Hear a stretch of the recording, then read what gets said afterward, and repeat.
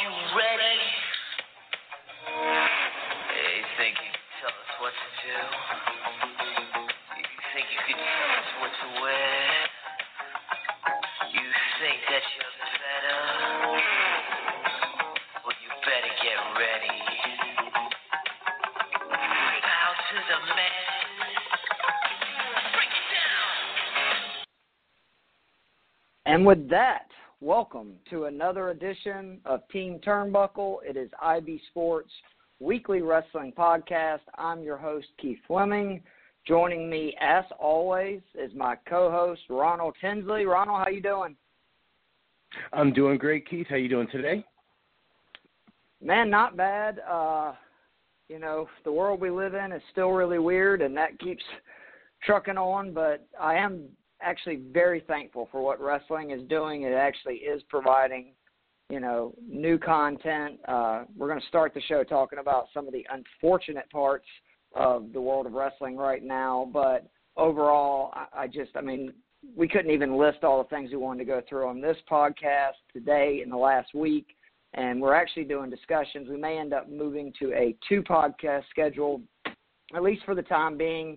Obviously, me and Ronald have a little bit more time on our hands than normal right now, and we were thinking we might break up the shows to where we do Raw and SmackDown on one, and then AEW and NXT on the other, and then obviously we would mix in wrestling news. It would also help us keep these podcasts not quite as long, because both me and Ronald, we have the gift of gab, I guess is what you want to say. Yes, we do. But absolutely. Before we get into this, I just want to first thank our sponsor, my bookie, the promo code IB Sports. If you want to make a first-time deposit on my bookie, you will get a bonus. I also want to, again, plug our Facebook page, Instagram, Twitter. It is IB Sports. It also has an all-star premium membership. For a small amount, you can be a commissioner for the day during the month. You have the ability to post without going through a queue, and you also have the ability to mute, fine other members in the group. I became an all-star member, I guess, about 3 or 4 months ago. It was one of the best moves I ever made. So we got a lot of stuff to talk about. We're going to start with some news going around in the world of wrestling, and then, like we did last week, we're going to go over Raw, AEW, and SmackDown. I apologize. We will not get NXT this week. That is part of why we're discussing changing the format and going to 2 podcasts. But unfortunately, we need to start with the sad, but I think we probably knew this was coming. In a lot of places in the world right now, there's a lot of people that are without work. WWE had a ton of layoffs in the middle of the week. Me and Ronell were texting back and forth because names just kept coming out. I'm just going to go through some of them that were let go. Rusev, Kurt Angle, Zack Ryder, Rowan, Gallows and Anderson, Sarah Logan, EC3, Drake Maverick, Kurt Hawkins, Mike and Maria Kanellis, Heath Slater, Leo Rush. There's a bunch more. This also includes 9 producers, 3 coaches, 2 announcers, 2 refs, and 2 on-air talent. There was a separate report that came out showing that WWE didn't have to do this. They have almost $500 million cash on hand, and they would still bring in, I think I saw $171 million without a dime from obviously, the live shows, pay-per-views, basically ticket gates. And most people saw this as a move that Vince obviously just lost a lot of money with the XFL that filed for bankruptcy just a week earlier. And this move allowed them to pay dividends to their big stockholders. Obviously, Vince McMahon and the McMahon family is the biggest stockholder, so they received the biggest. So I know this is a complicated issue. So let's just start with, are you surprised that they did this? Surprised in the cuts? Yes. Yes. Yes, I was. Unfortunately, yes, I understand, things in terms of business or whatever. And I honestly do not know if anything has anything to do with the XFL or not, or whatever the case may be, or whether it is a combination of, losing money on the gates, the merch sales, et cetera, et cetera.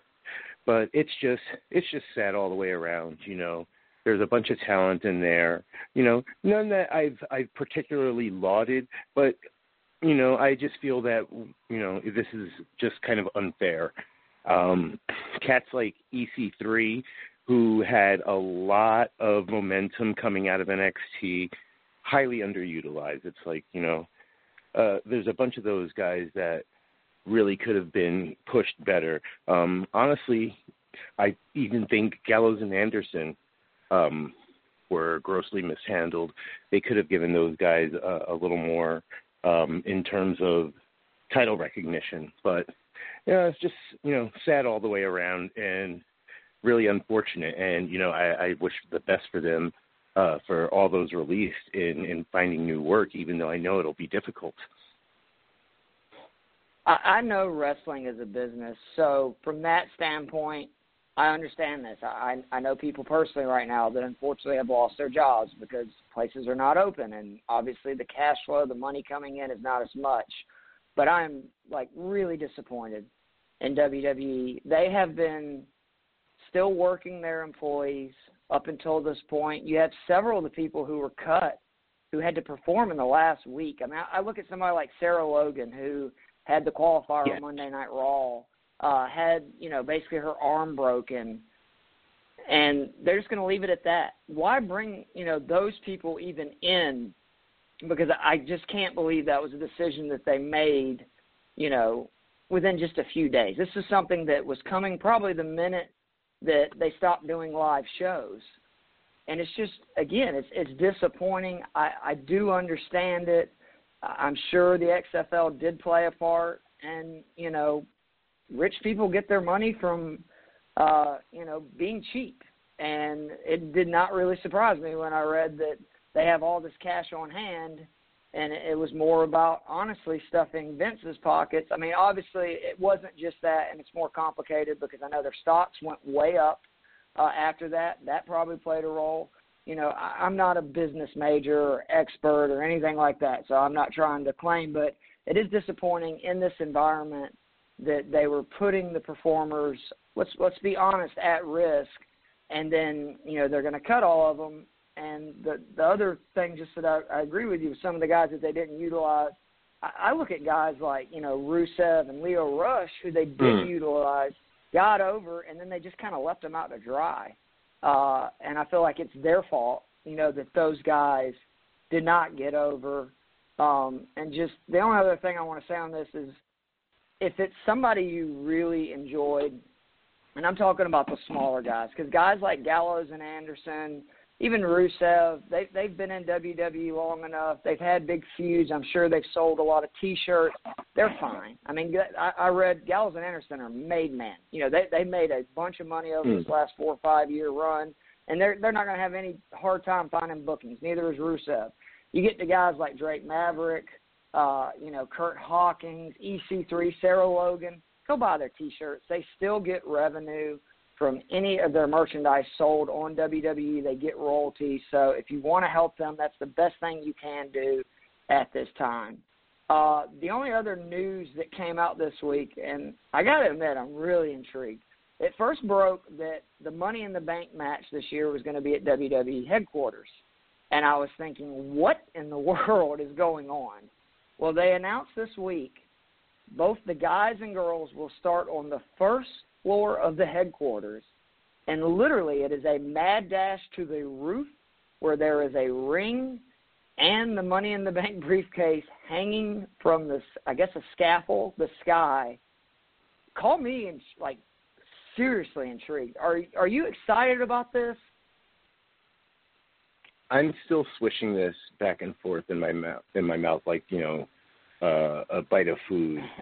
And I'm still it's like an interesting that it looked good on the menu, but now that I'm taking my first bite, I'm not quite sure if I'm regretting taking it. I'm going back and forth because on one hand it was like I saw it and like I was in the middle of, you know, watching a program, so I tend to fast forward because I watch it on a delay most times. And then I reread it. Read the post, and then I'm like, wait, hold on. What? what?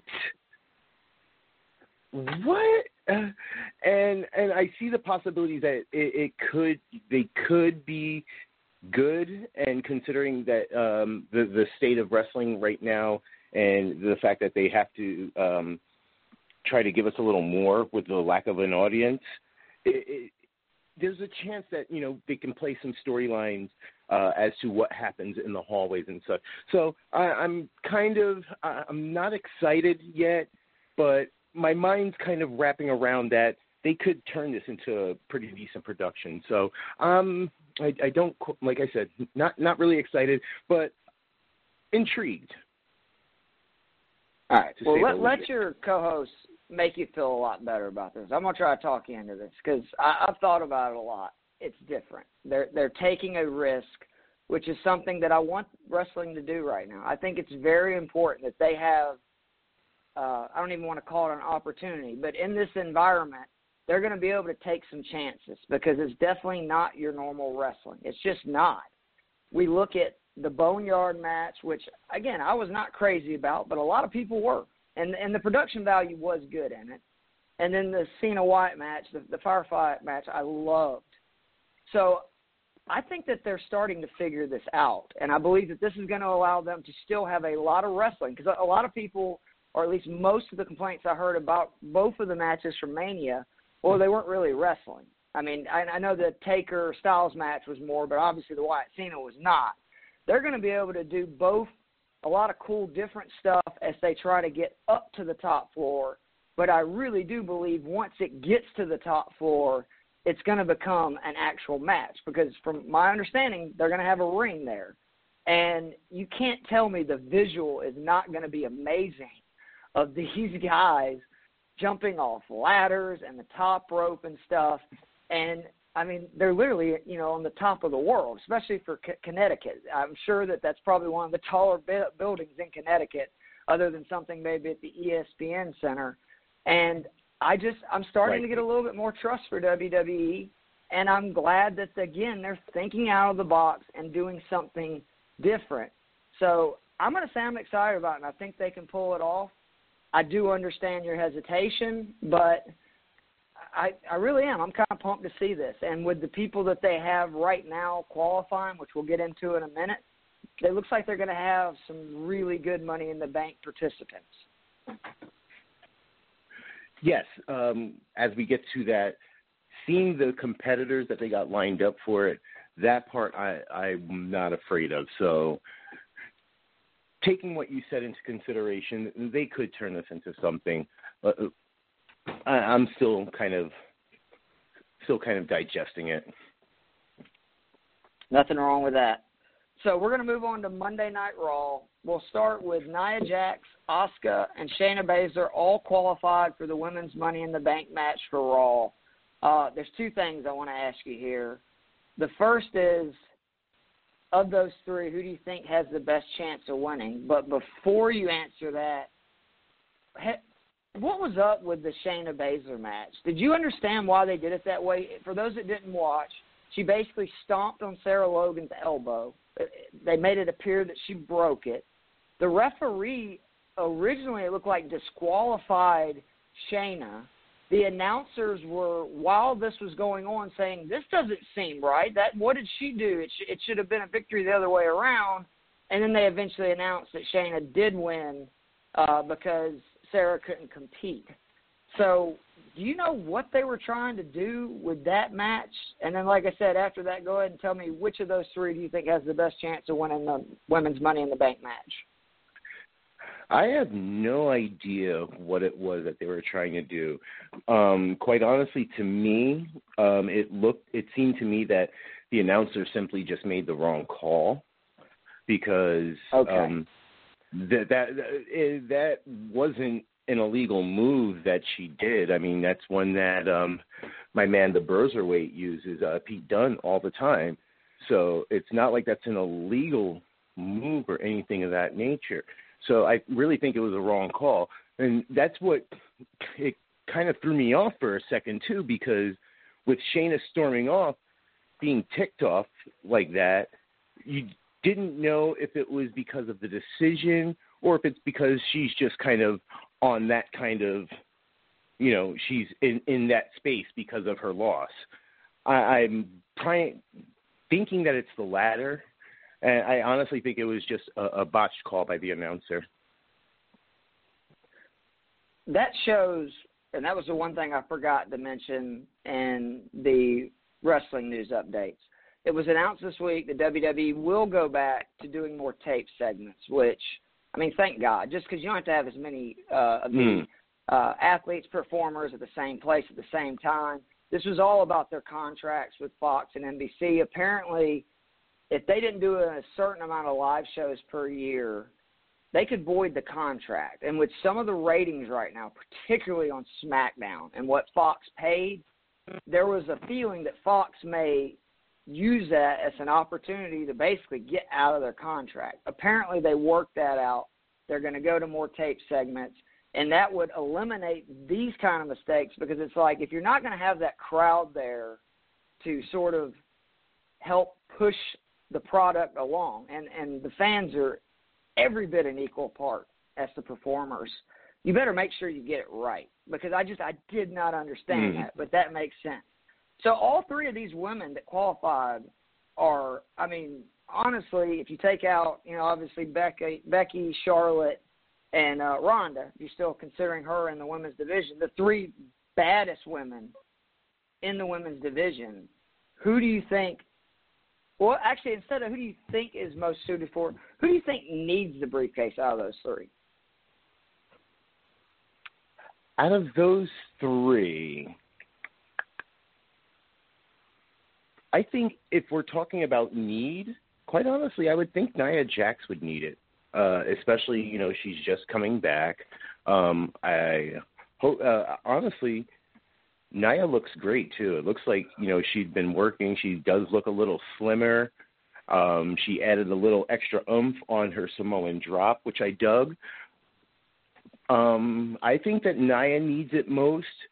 Shayna doesn't really need it. She's got enough heat on her, and one of the gentlemen in the group had wanted Becky to lose at WrestleMania to kind of give Becky that edge, back for her, which you and I say that pretty much only Ronda pulls out of her. I think that they're actually pulling that storyline with Shayna, how she actually got a shot, didn't work out, but she's pissed and wants to come back. So I don't necessarily feel that she needs the briefcase. I honestly feel that it would probably be best if it were Nia. Even have Nia and Becky gone at it? They definitely haven't gone at it in terms of the title pick. No, that's still out there. They haven't fought since the broken nose, and I've been sort of surprised that WWE has set on what arguably would probably be something that got the wrestling world talking outside of a Ronda feud more than any other, which is her and Nia Jax, because there's a belief, real or fake, that there's personal bad blood between the two. That would make sense, and that would even push what I was just saying even further along. They already have a built-in storyline, as into there's, still Becky wants a little redemption for breaking her nose. Because I personally would rather give Asuka the briefcase, only because I think if you look at the history of the Money in the Bank, typically, the and I don't want to call her because she's a woman, but, like the Beast, the Bruiser type performers have not worked out very well as Money in the Bank. Jack Swagger was a miss. Kane was a miss. So I think if Nia Jax gets the title, just have her beat, and win the title, whether by cheating or other affairs. I think by giving it to Asuka, especially with the title picture right now, it would be pretty cool to have Asuka having the ability to go, I believe, on either show. I think they are still just doing one of each. And, she could go after Charlotte in NXT. She could go after Becky on Raw, or she could go after Bayley or Sasha on SmackDown. And she has history with almost all of those women. And I just think that they've mishandled Asuka, and she is the most underrated, talented performer in WWE's women division. And by giving her the briefcase, we know she's going to get a title run, and it might be the way to kickstart her back and get back all the time that I feel like they've lost by some really weird booking decisions early in her WWE run. I could totally get behind that. You know that I am a very big fan of Asuka. I'm loving the fact that she's taken the crumbles of what they did, because when they first put her and Kairi together, even though I love both performers, I was like the Kabuki Warriors. I wasn't really digging it or feeling it. And I honestly didn't even think that she had needed to use the mist, which I'm glad they got away from, but they used the makeup to kind of keep it that you never know when I could drop it. That's the way it is, exactly. Which I feel that should be used. And huge fan of Asuka, so don't get me wrong, I would love it if Asuka were to get the Money in the title, the Money in the Bank, because I remember when she had won that title, I was marking out pretty huge for her. But, to get to what I was saying about the match, I mean, when you got those three just, guaranteed in there, I'm pretty sure Sasha, I don't think she's officially in yet, but I believe she will get in. I mean, that's going to be, I think maybe the best women's Money in the Bank ladder match we've had, if they don't get too corny or overdo the theatrics getting up to the top. There wasn't really a lot of other interesting stuff on Raw, in my opinion, but the main event was fantastic. Drew McIntyre accepted Andrade's challenge from earlier in the night. This was a really nice callback for WWE because they don't do enough of this, and I like to see it both here and with the Wyatt and Strowman storyline. So many times they act like they forget about past, encounters between guys. And it was Andrade who actually injured Drew McIntyre when he was going to get called up to the A show at the time when NXT really was, a lower division and have a weekly show. And he missed 4 months because of that. So for them to discuss that and then go out and have a great match in which Drew eventually won. And then, of course, the big news was he was attacked by Seth Rollins afterwards. Just like I said with the Bray Wyatt for Strowman last week, this is the absolute right move. If you're going to get Drew McIntyre over, he's going to have to continue to beat big names. We got to make him somebody. And honestly, on Raw after Lesnar, there is nobody, in my opinion, other than Rollins. He's really good with this Messiah character. Are you excited about the Rollins-McIntyre feud, or do you think they should have gone in a different direction? No, actually, this one I'm quite on board with. Seth's little mini promos, the two that he cut before the 2 or 3 that he cut before attacking Drew, was kind of nice. I like the fact that we were talking about that Seth can take that his loss from WrestleMania, and it doesn't mean anything at all. Like you said, exactly. outside of Brock, there isn't a bigger name. He called himself, and rightly so, Mr. Monday Night Rollins for a while because it was the absolute truth. So I love exactly what they're doing with this. Continue to build up Drew. That was a phenomenal match that him and Andrade put on, which was a great throwback. And yeah, I also agree with use the old storylines more often, even if it's from other promotions. Who cares?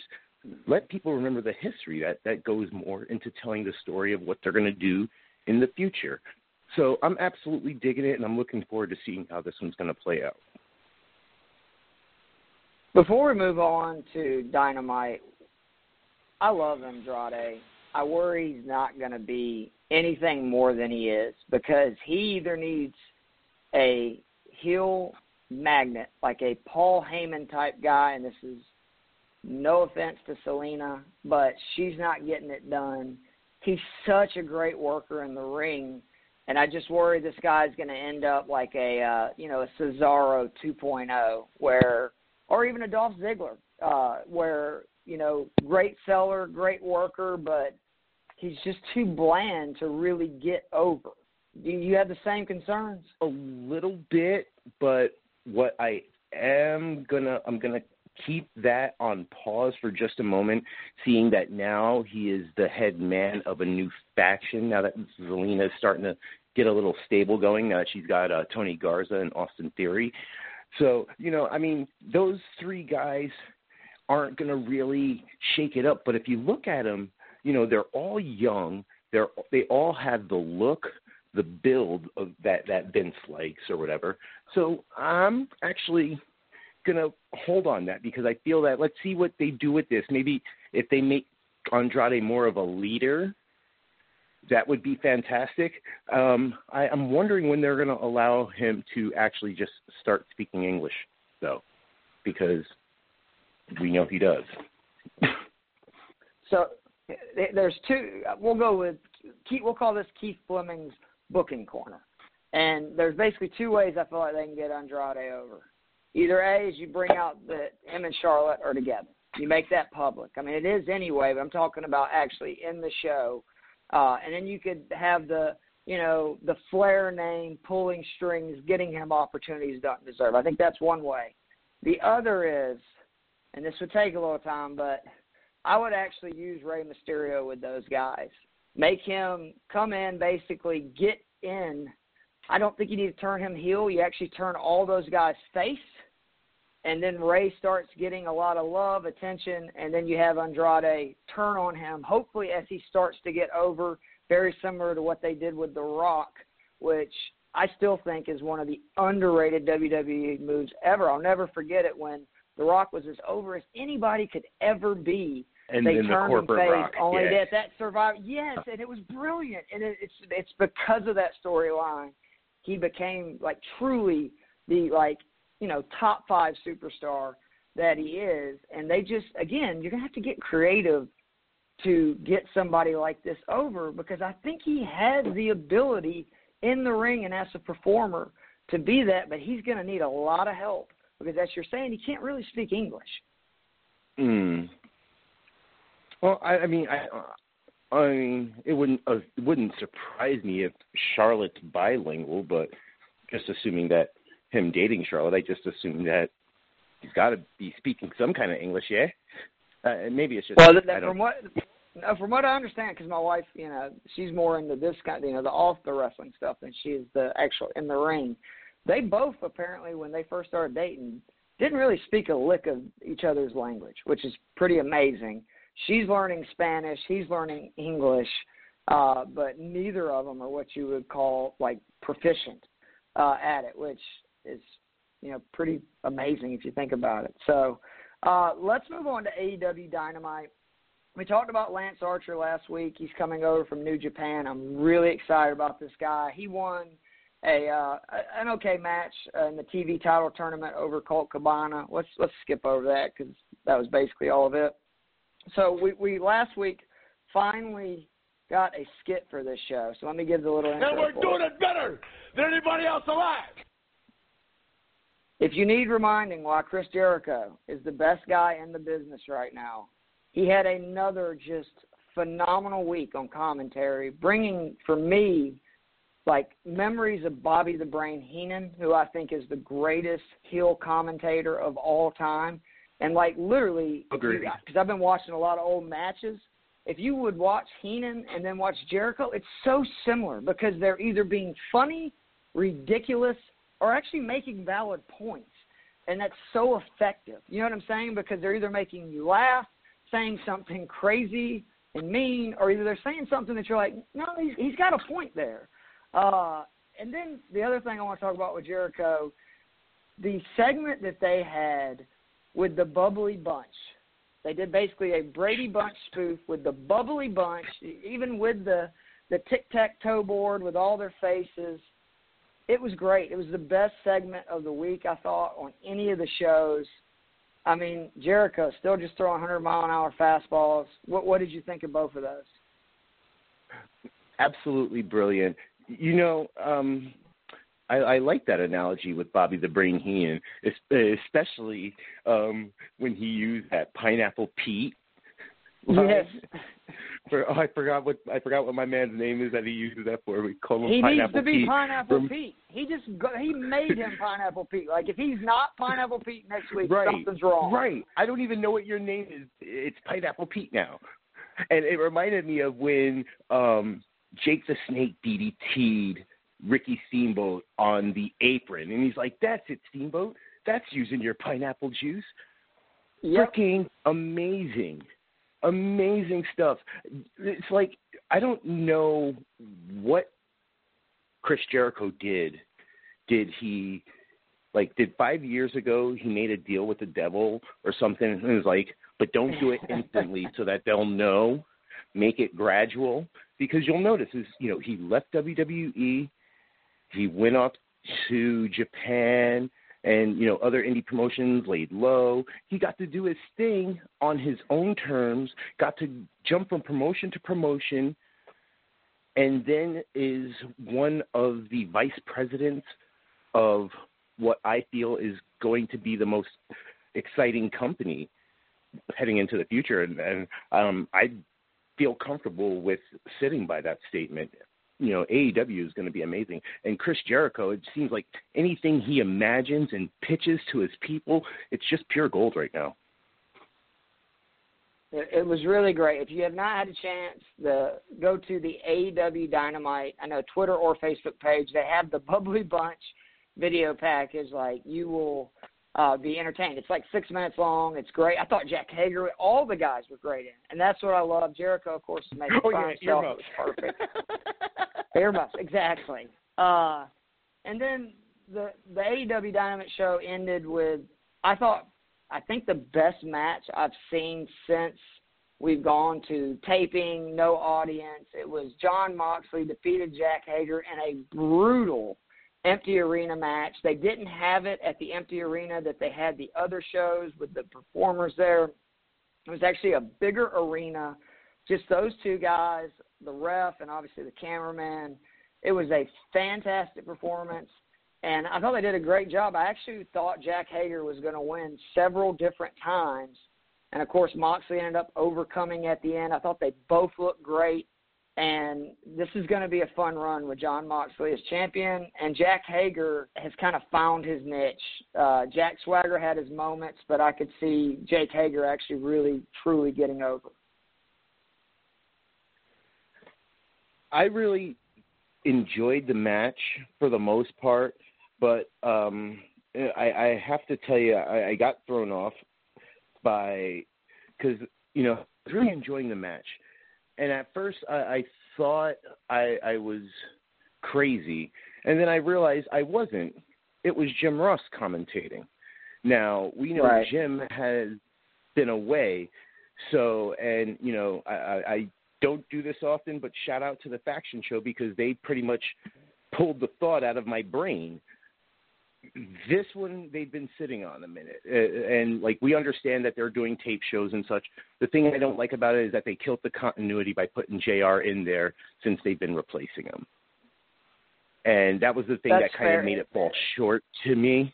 Other than that, you're right. The performance in the ring was a great match. And another little nuance that I feel AEW does need to work on, and you notice it with both Jim Ross and Tony Schiavone on commentary, especially Jim because he's such a stickler to the rules. He'll talk about how they bend the rules because, if I'm not mistaken, this was a Chicago street fight, correct? Yeah. Yes. And Chicago. I know what you're talking about, breaking holds and stuff. Yeah. Right, yeah. There you don't need any 5 counts. There's no disqualifications. And if I'm not mistaken, I thought the match could end anywhere and doesn't necessarily have to end in the ring. And they made it so that it had to end in the ring. So it's those kind of little nuances that kind of tickled me about the full performance. Other than that, I mean, the match itself, the Hager and Moxley, what they've got going is pretty great. And I love that the fact that it took something a little more than normal, but it didn't take something supremely over the top to kill the match. I agree. And for the people that said that Jon Moxley, Dean Ambrose was, the most talented Shield guy, for a long time I was like, man, these people are smoking something good, because I just don't see it. I didn't think he was the best in the ring, which I still don't think he's the best, like, with the moveset and stuff, but his talking is out of this world, and it's one of the biggest mistakes WWE has made, and I can't remember how long, to not let him be himself on the mic, because, I mean, he's just so good on the mic.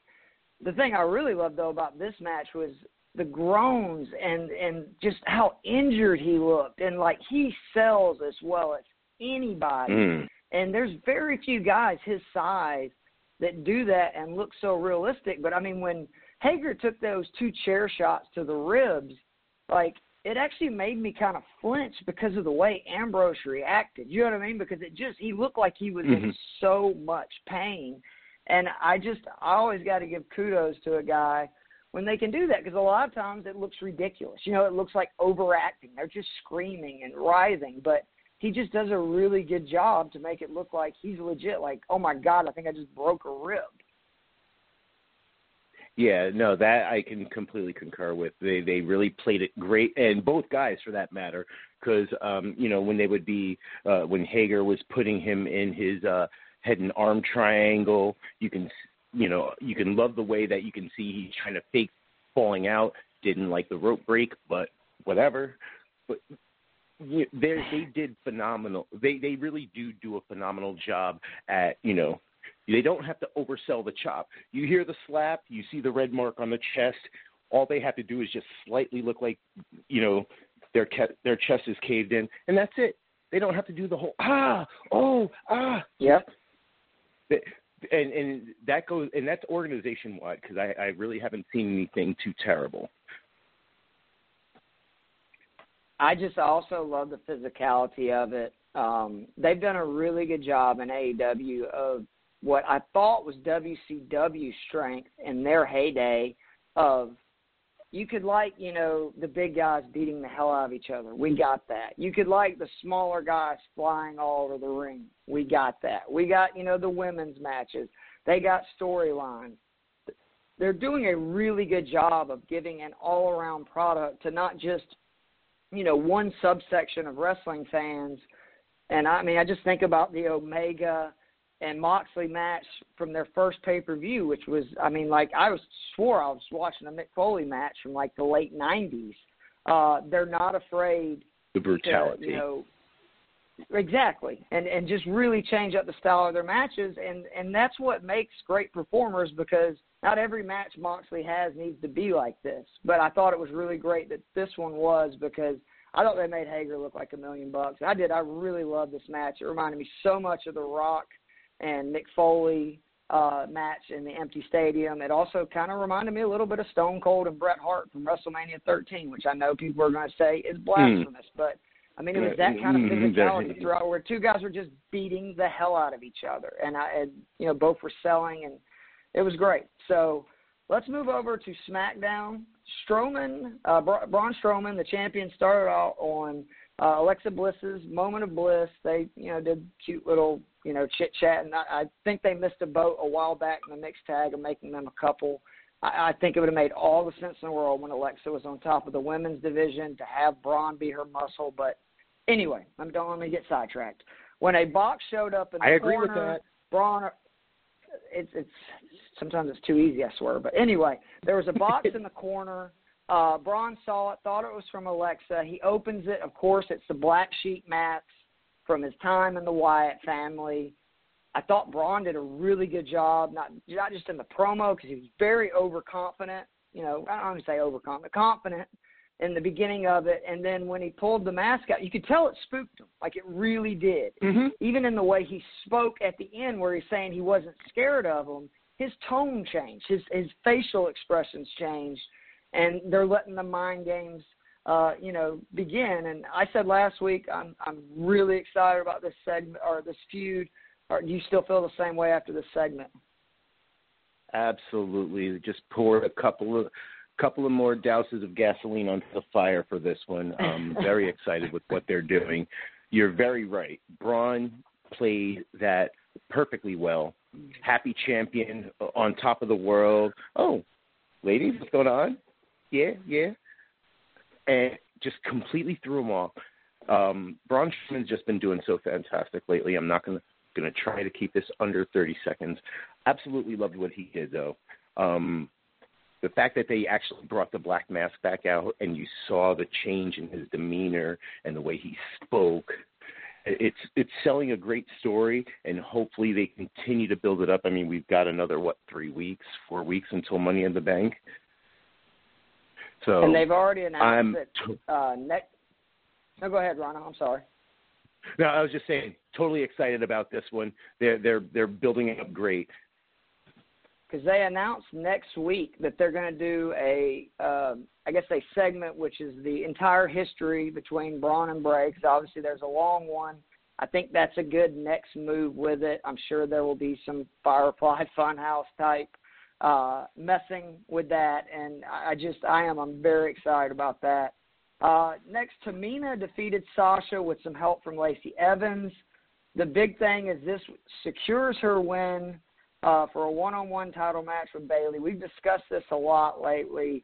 So let me just ask you this. Is there any chance that Tamina wins the belt, or is this just all about moving Sasha and Bayley's explosion closer together? I'm hoping it's about the latter. The way that it went down this past weekend, they are kind of setting it up that they're giving a glimmer of hope that could actually put Tamina with the title. I personally wouldn't understand that move, but it wouldn't be the first time I've been wrong or disappointed.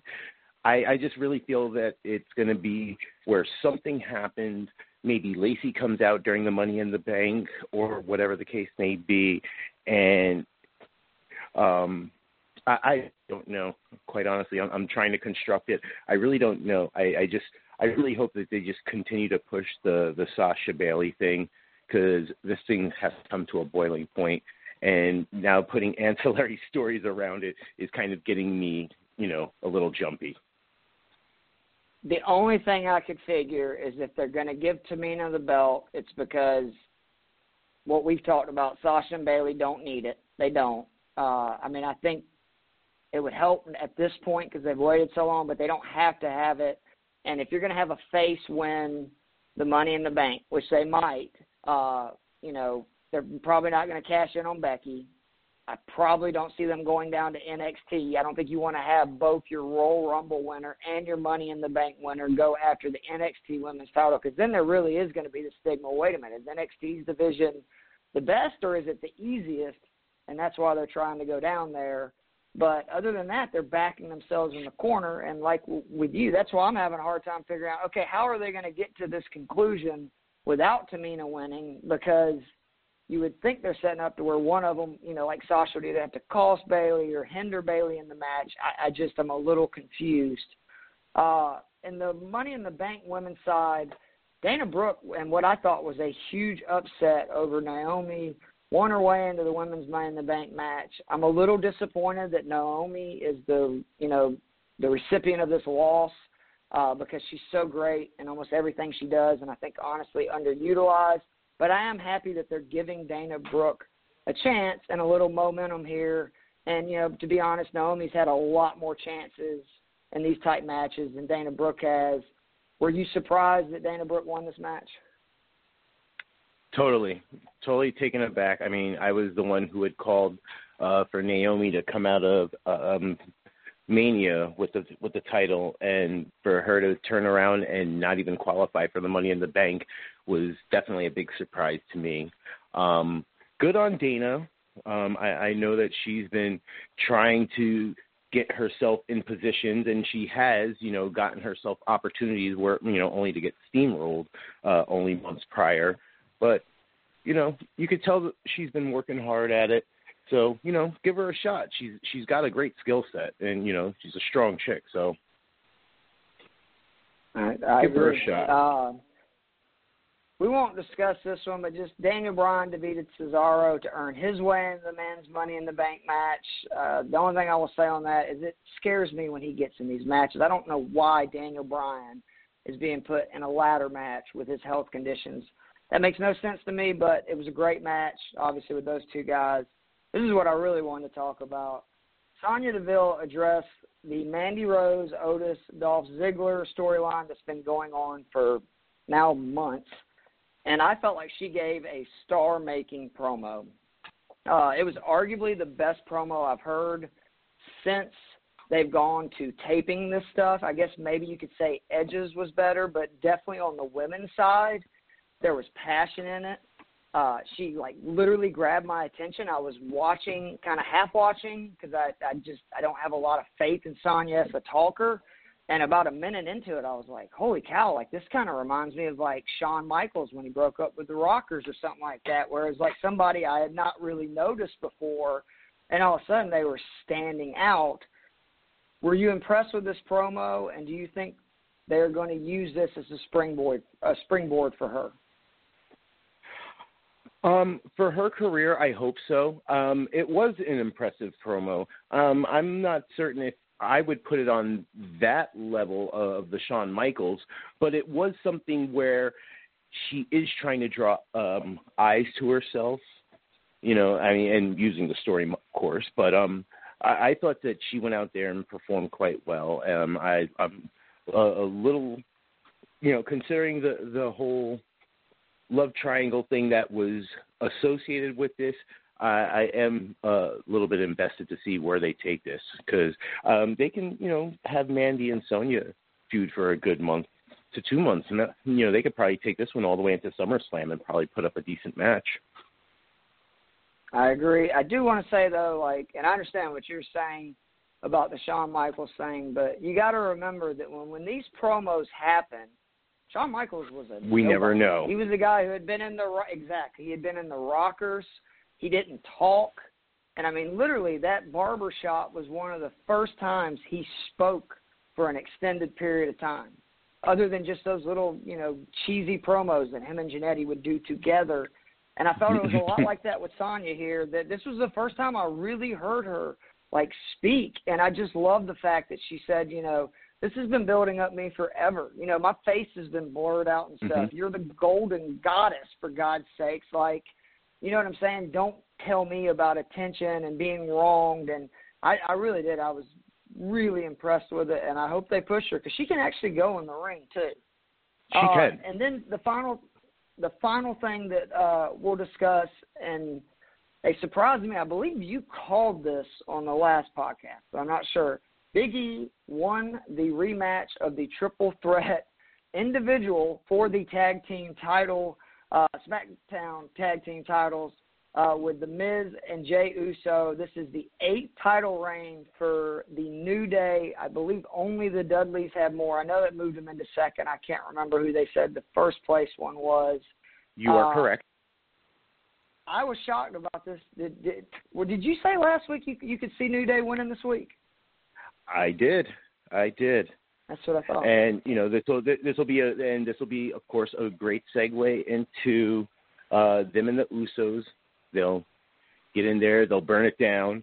I'm wondering, since they showed a clip of Xavier celebrating from home, how far we are in getting him back and getting New Day to full strength, and what they're going to do with them if they'll still have the titles at the time. But of course, right now, them and the Usos, they can burn it up.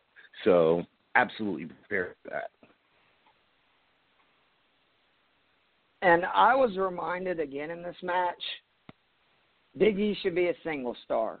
And I will admit that after I said that about Kofi and Big E a while ago, I did more research.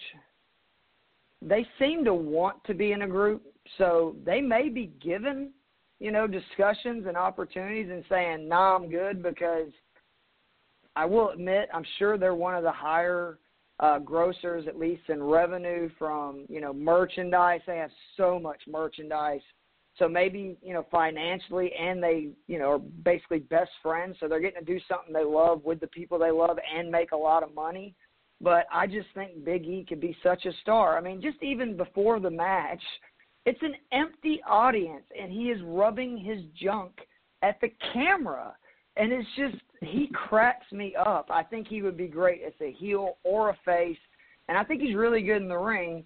And I know a lot of people disagree with me, but I loved him in NXT when he did his, 5 count. He was so, dominating. He wouldn't pin you for a 3 count. He'd pin you for a 5 count. I oldie King Kong Bundy. That Big E. Right. Yeah, no, I could totally dig that. And I still don't understand why they still just can't. I mean, maybe once Xavier comes back, why can't Big E be an Intercontinental or a U.S. champion? I totally, like you, believe he has the skill set. The man can go as a big man. I mean, you look at the dude, he's like 270 pounds of just, like, I would not face that. And yet he's very agile, but yet, shows his strength off at the same time. I really don't know why they haven't pushed it more. I also think that if you have Kofi, I mean, Big E turning on Kofi would make him a made man. I mean, that's the kind of turn, because it would be very similar to Seth Rollins, honestly, where, like, he turned on his brothers for this long. And I actually would probably take, both Big E and Austin with him, so that way, Big E has a mouthpiece. Because I think we can all agree is maybe his one lacking thing is he's kind of only got one gear as a talker. And then you have both of them kind of turning on Kofi. Maybe they'll use this for it. I don't know if they have goals to have them break the tag team title. I think they already hold, the longest tag team title reign. I was surprised if they won it. Yeah, no, I mean, I'm not.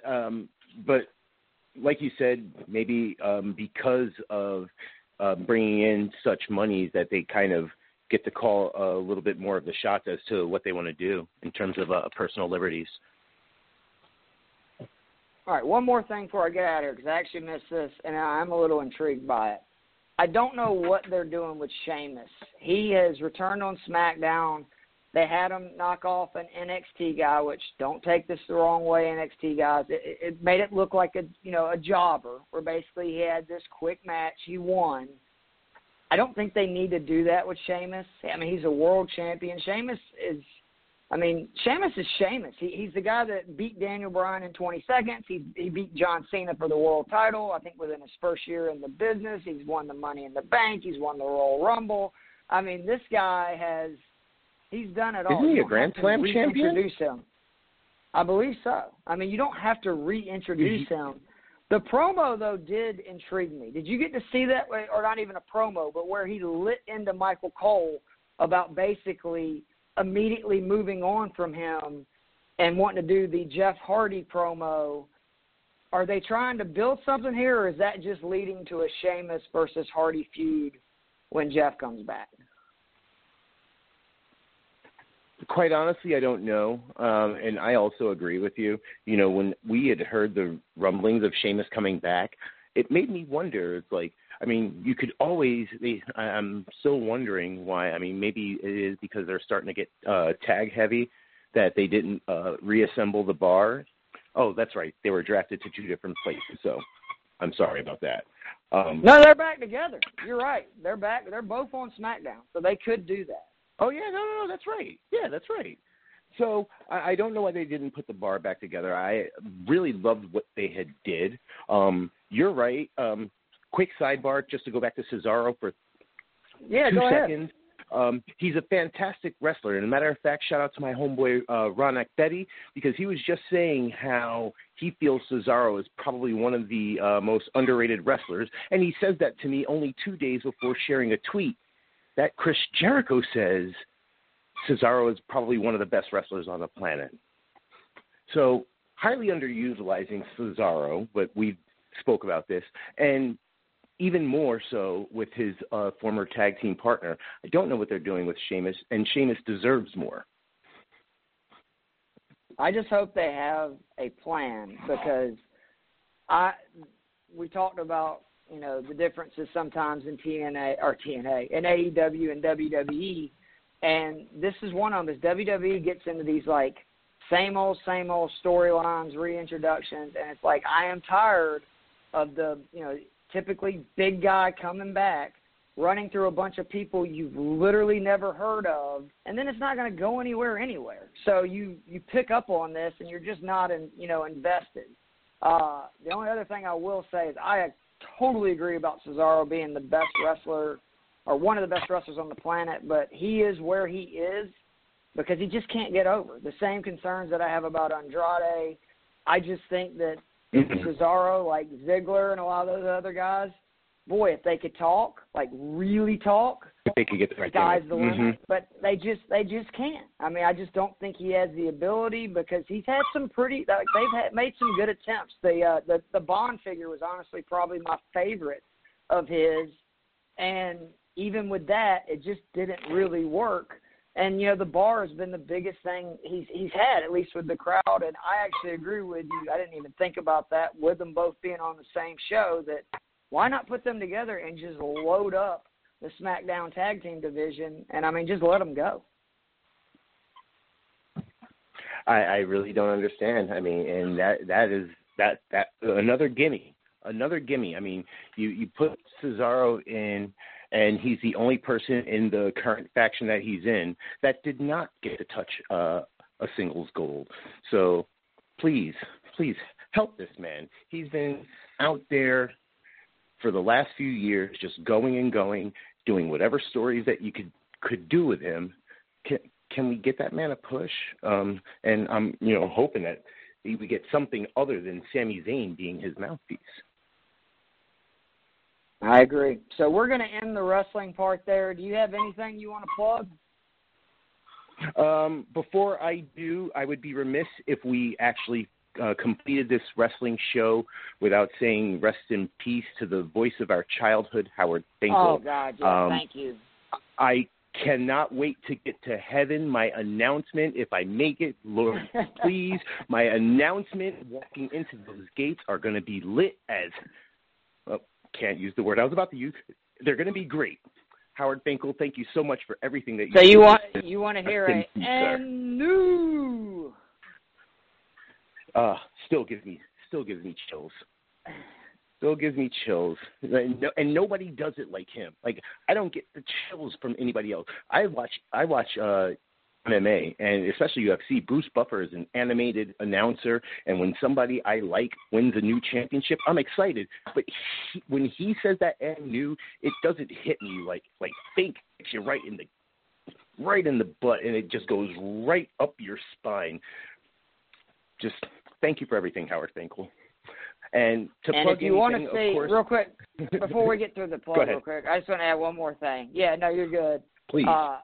I'm right there with you. Like, it hit me really hard because, this was the guy that was the voice of, something I really cared about, when I was young. And you know how those memories stick with you.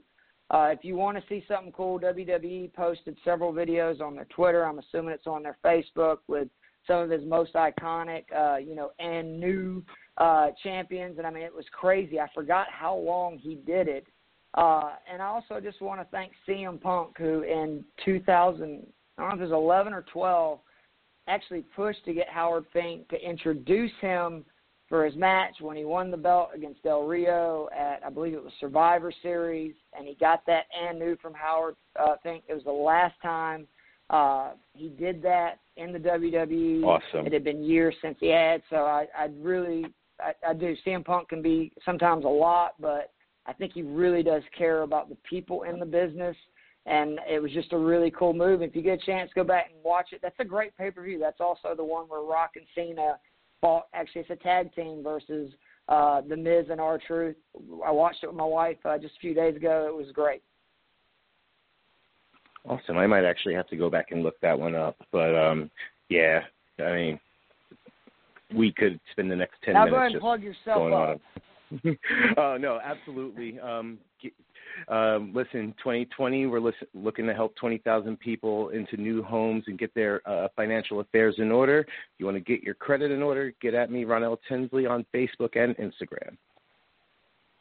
And you definitely should do that. again, please be sure to check out the IB Sports Facebook group, Twitter, Instagram. Also, if you listen to this podcast, Alan and RC, Alan, who is my co-host from the gambling podcast, the Backdoor Cover, which is taking a hiatus because there's not anything to gamble on, and RC, who is the Vince McMahon of IB Sports. They're doing some weekly top 5 at each position for the NFL Draft podcast on this podcast feed. They're fantastic. I've actually listened to all of them, but the most recent one, you should check them out. And we will be back. We will let you guys know if we're going to start doing once a week or twice a week. I think we're going to move to 2 times at least during sort of the shutdown, stay-at-home order, because we have a little bit more extra time, and also we can keep them condensed, even though we almost kept this one under an hour. But for Ron L. Tinsley, for your hosts, Ron L. Tinsley, Keith Fleming, I think it would only be fitting to end this Team Turnbuckle podcast on a week where Vince McMahon did Vince McMahon things with this song. And we'll see you next week, guys. No chance, that's what you got.